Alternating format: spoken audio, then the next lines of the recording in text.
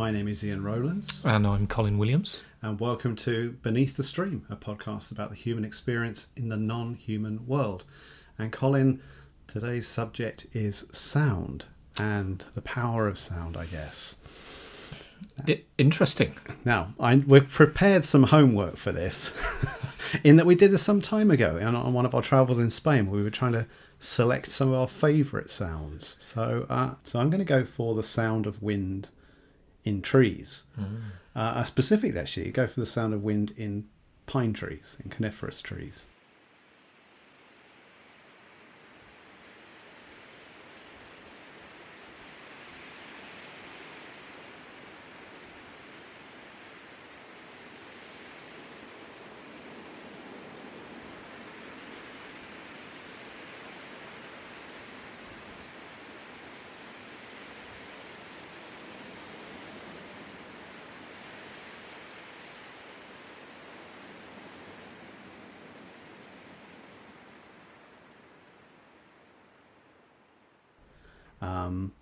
And the easy thing is that it takes me back to a memory of living in an urban environment where the nearest wild thing was a stand of Scots pine trees, and the sound in the wind stirred something in me. An ancestral memory, it's a nice way of describing it, which took me to a wilder place.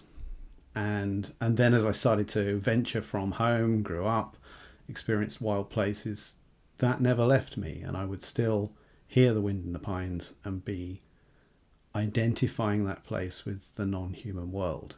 So that's a big one. I think also because wind makes different sounds in different trees. You know, there's the fluttering leaves of aspens or poplar trees in Europe, and the large leafy trees like sycamore and oak make a completely different sound to the pines.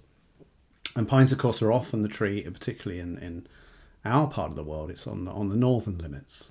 You know, it's where it might be windier and it might be more wild and it might be more cold. So I associate the mental pictures that come to mind are all of those things. Sometimes there are little bird noises, so there'll be little scratchings of squirrels throwing down cones. I can picture breezes in the pines on warm summer days where the resin of the trees is redolent in the air and you're enveloped by that, smothered in it in some ways. And I've been showered with pollen by the pine trees in the north of Scotland, but constantly it's that sound.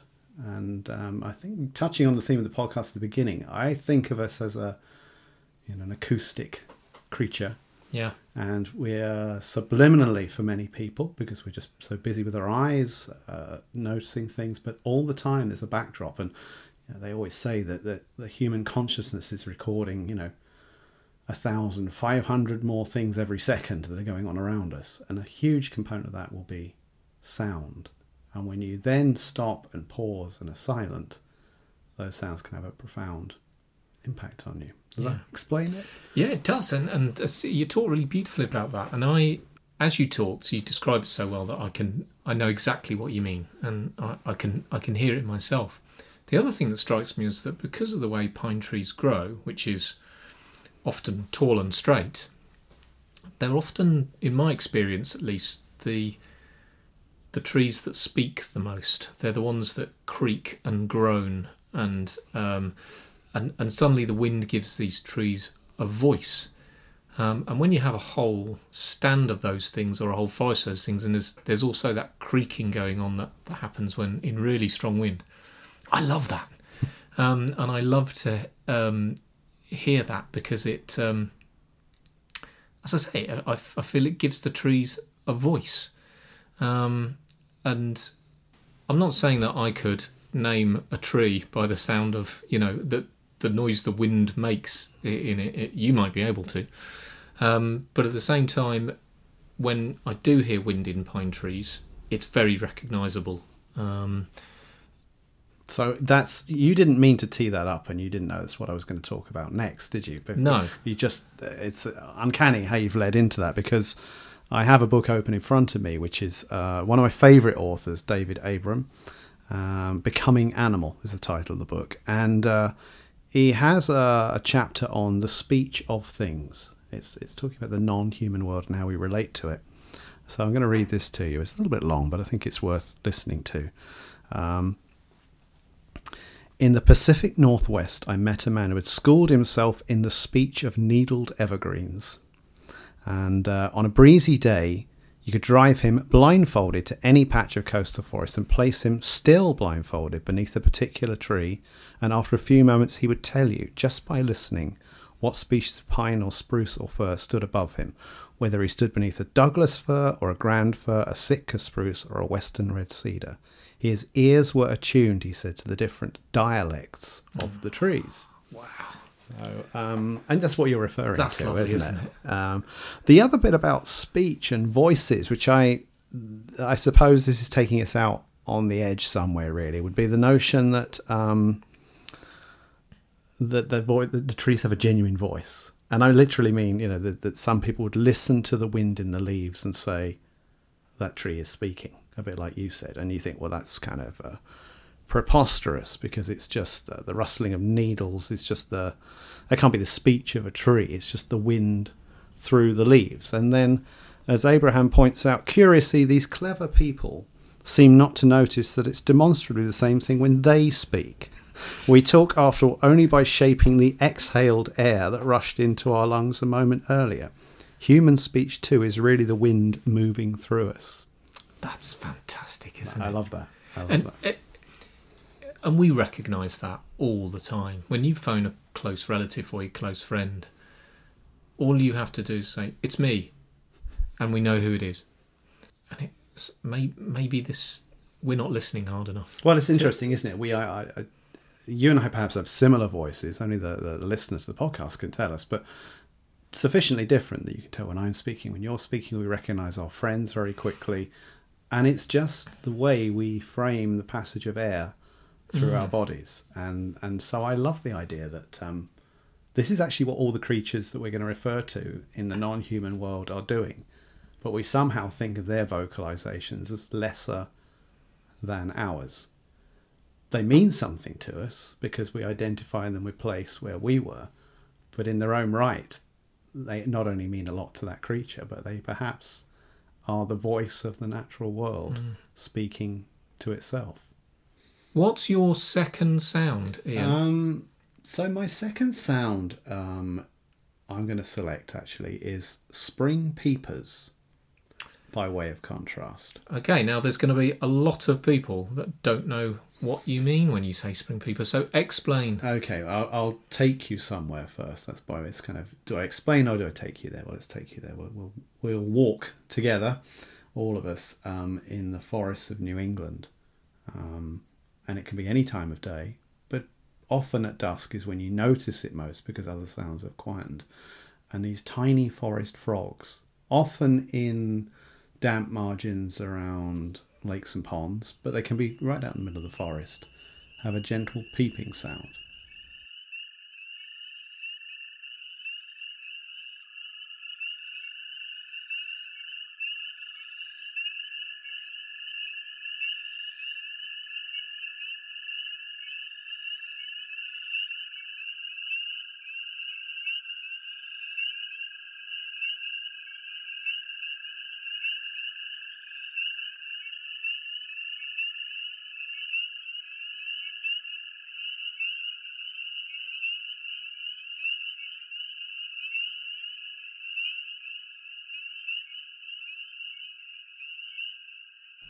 How would I take... It's hard to untangle, isn't it? This is the dilemma of describing sounds, because it's taking me to that place, and it's taking me to my notion of the forests of North America being so extensive in a way that they're not in Britain and not even in Europe very much. So it's a sound of wild, wide open spaces. And it's a very delicate sound. So maybe I select it because it's kind of akin to the gentle sound of the fire that you described. But it's this gentle peeping sound is kind of a rhythmic, comforting sound, I guess. It's interesting. There's a thing called... it's actually, you wear headphones and can broadcast the sound, and it's described as hemisync. It's two slightly different tones in each ear, and that rhythmic sound can lull the human brain into a very relaxed state. It's often used in sort of out-of-body states, actually, to encourage people to experience different things. And I think some of these soft rhythmic sounds have that quality. It's a sort of non-human sound taking us to a non-human place. And for me, that rhythmic, gentle call of the spring peepers in a New England forest is that. And one thing I'll add to that is, imagine us out in the forest, and there's lots of standing dead trees. There's a clearing, and there's a large pond with a beaver lodge in the middle, and it's getting quiet, and we're waiting for the beavers to come out and swim by, and the spring peepers, the little frogs, are making their chorus. And I remember tracking the sound of the peepers going quiet across the other side of the lake, and it travelled. There was a quiet spot, moved from right to left across the sound of the lake, and then as the quiet patch moved to the left, the peepers in the right began to pipe up again. And it was the movement of a bobcat in the woods, and as the bobcat circled the pond trying to get at the beavers, the peepers went quiet in like a little circumference around the bobcat. So actually being tuned into that sound, you could track what else was going on in the environment just by paying a little bit more attention. That's amazing. Yeah, almost like iron filings moving away from a negatively charged magnet. That's a great description. As you push the magnet through, in the book Arctic Dreams by Barry Lopez, he talks about the navigational abilities of indigenous Arctic peoples, and he points out that they live in a landscape with no edges. There are often no trees or forests or divisions in the landscape by which to navigate, and so they rely on a combination of many other things to tell what weather is coming, to tell which direction they're headed in, which direction they need to head in. And he talks about all sorts of things: the movement of wind over the surface of the landscape, looking at the way animals are moving in the landscape, and he also talks about sound and how the subtle differences of sound help them plan their next move, almost, and help them move in their own environment. It's a really amazing thing to talk about how tuning into a sound can help you understand so many other things that are going on around you. And I love that book, and I'd forgotten that part of it. I'm going to have to go back and track that down again, because that's really interesting, isn't it? Because what I was describing is a boundary. It's using sound to betray what else is going on, and in the way that small birds will scold an owl sat in a tree. It's a giveaway sound. Something is there if you're tuned in. And of course, around the edge of a pond or a lake, it's an edge habitat. There's more sound actually on the edges of things, as you just described the absence of that in the Arctic areas. How interesting. Can you imagine navigating yourself through light and sound in a relatively featureless landscape? What's your last noise? Okay, so the preamble to this is I lived in the Highlands of Scotland for a long time and heard that the relative of this making its familiar sound, and as I said, we're recording this in October, and from where I live, the house in East Anglia, I can hear the roaring of red deer stags. But this is not that sound. This is the equivalent of red deer in North America, the elk. So not the elk of Europe, the moose, but the elk, which is, for those of us in Europe, is an outsized red deer, a larger-than-life version of the red deer, with this extreme, shrill, shrieking call in the fall, which is the mating call of the bull elk.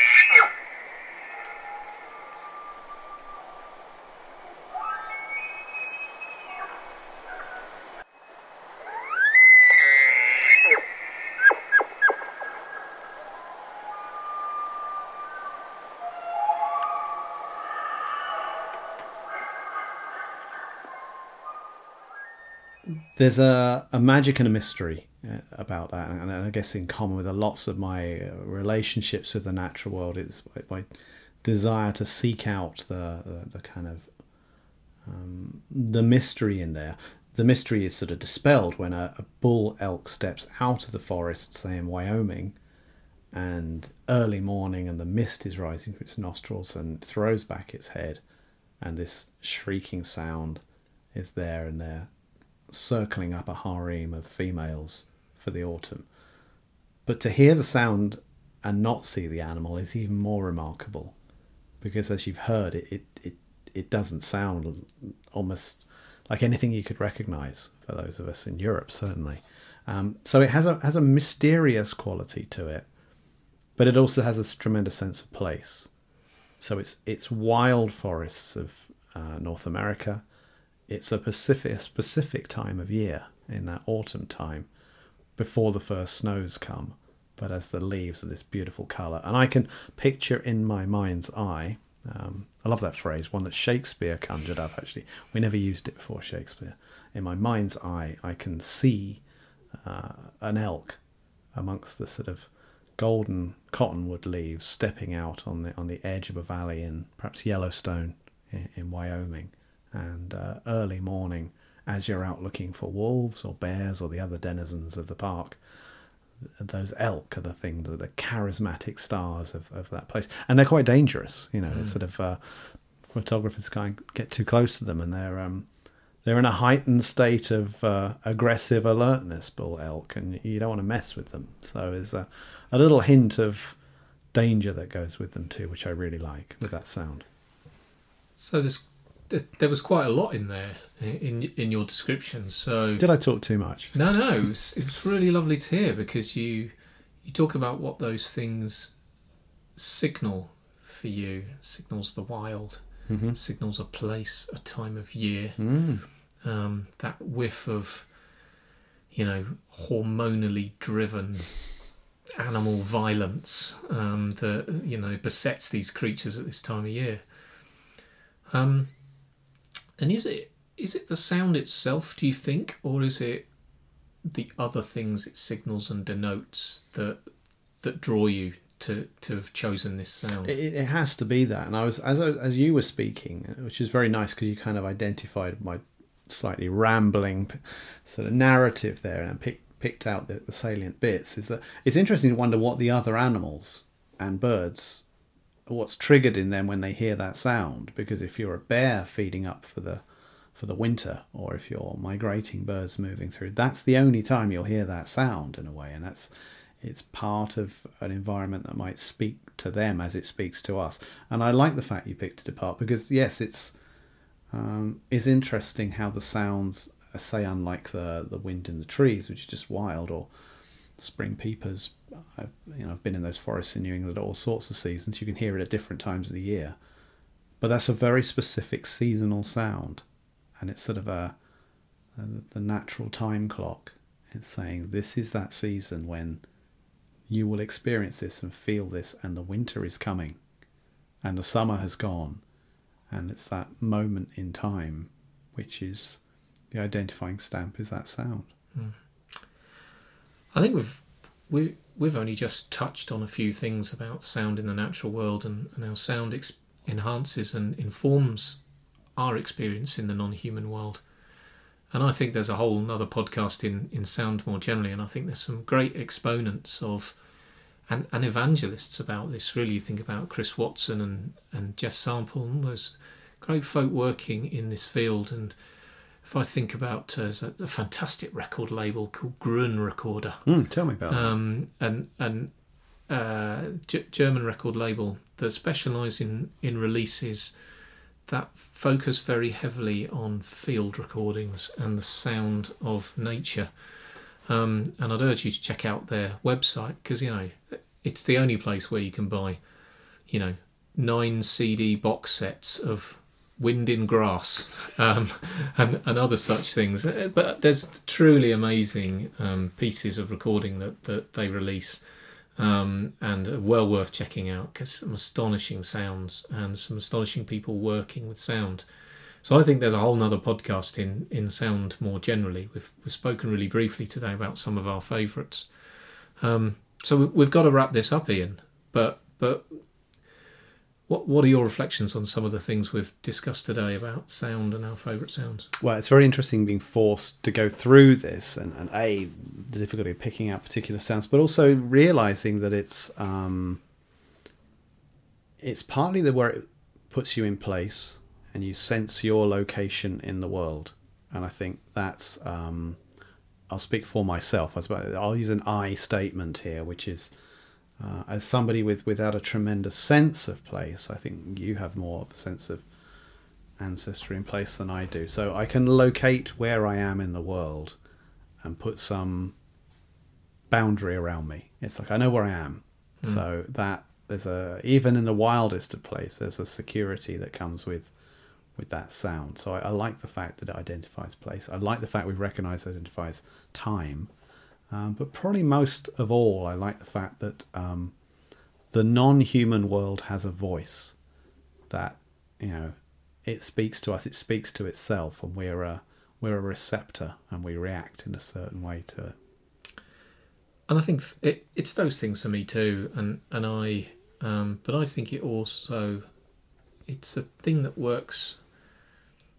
It draws a boundary around my memories as well in a way that other things don't, and it hammers in these markers, which help me locate myself in a very particular time and place. And as I was looking at some of my old field notebooks the other day, and there was a moment I recorded where we were in a gorge, a sort of wooded gorge, but we'd risen up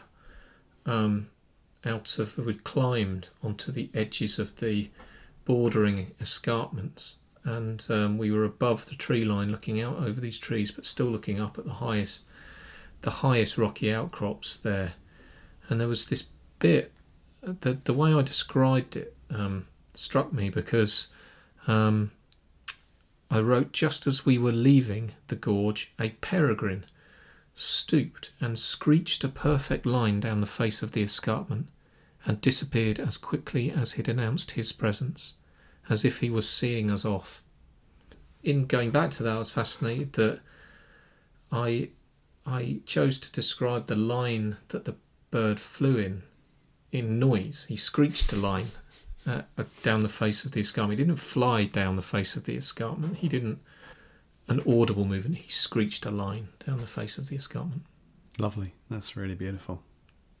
On that note, thanks for listening. You can find more about our podcast on the website, beneaththestream.com. And now we're going to close with that beautiful music from the ace master of communicating with the natural world, David Rothenberg.